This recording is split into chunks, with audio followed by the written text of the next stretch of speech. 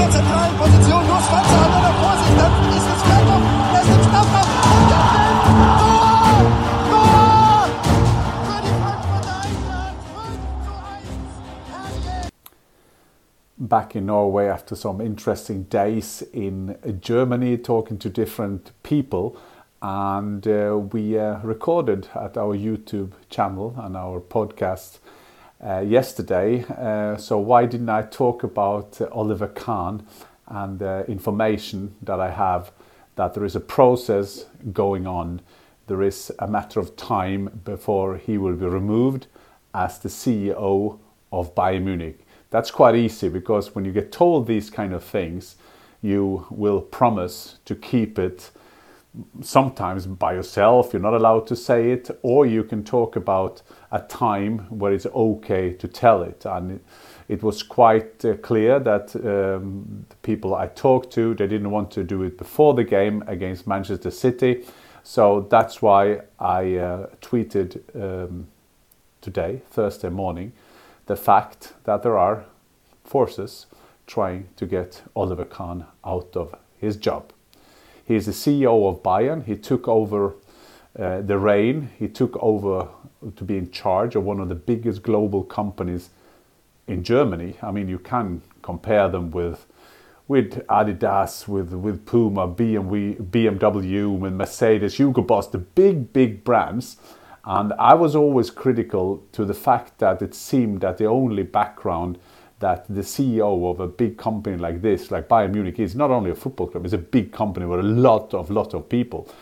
That was because you have played for Bayern Munich. That is fair enough if you're going to look for a coach or you're going to look for a sport director, but a CEO, you need other qualification. And what I've been told is that he never won over the office. I always talk about, or people always talk about coaches losing a dressing room. But I always try to turn around and I say, but you have to win it first. And it seems as Oliver Kahn never won the office of Bayern Munich. He never was seen as the boss, or is not seen as a boss that can make that team feeling. He's never been a boss that is good in communication, that has been in the public. Him and Salihamidzic been said to not have a great communication strategy. But at the end of the day, it's also about winning football games. And lately, they haven't won football games. Also, there is a dynamic process here. Because if you start kind of with Manuel Neuer, Thomas Müller, Tapalovic, the goalkeeping coach, then you kind of make that flank, so to say, open for criticism. Then you fire the coach, the manager, Julian Nagelsmann, without kind of have a great process. I'm not saying it was easy because they wanted Thomas Tuchel. What's the right point of telling someone? But I'm sure that the right way of doing it is not to get the journalists to call Team Nagelsmann and say that he's been fired, or the talk of the town of Munich is that he's going to be fired. So I think when Nagelsmann is gone, Tuchel is in there.